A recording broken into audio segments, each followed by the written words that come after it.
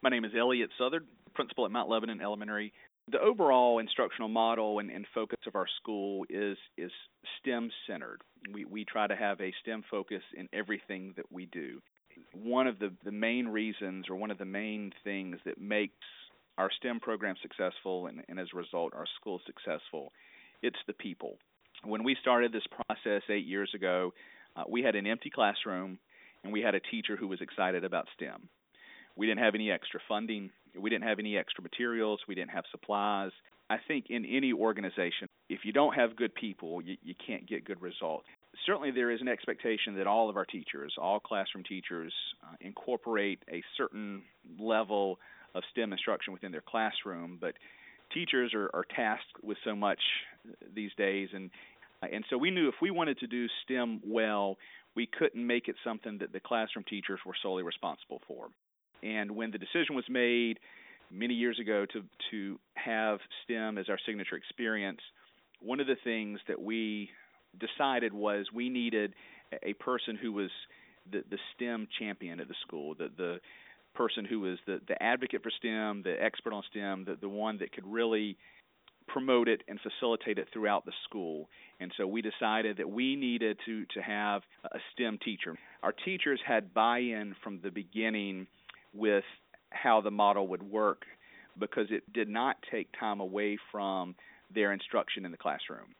We put that as part of our related arts rotation. So every student in the school goes to the engineering lab for 50 minutes every week.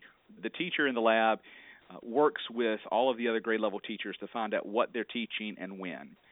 And then from there, the engineering lab teacher develops activities, experiences, research projects for the students to apply what they're learning in their classroom to a real world setting within the engineering lab.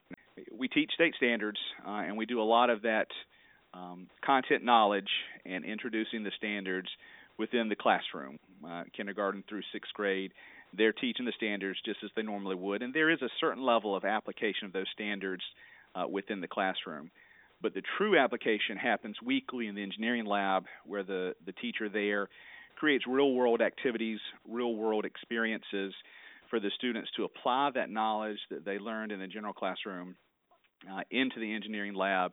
We decided we needed common knowledge or common terminology that could be used across all grade levels, that could be used in the general classroom as well as in the engineering lab. And so we used the engineering by design process, which has several different steps: setting goals, asking questions, imagining solutions, planning, creating, improving, and then it repeats again. That is something that we have posted in all classrooms.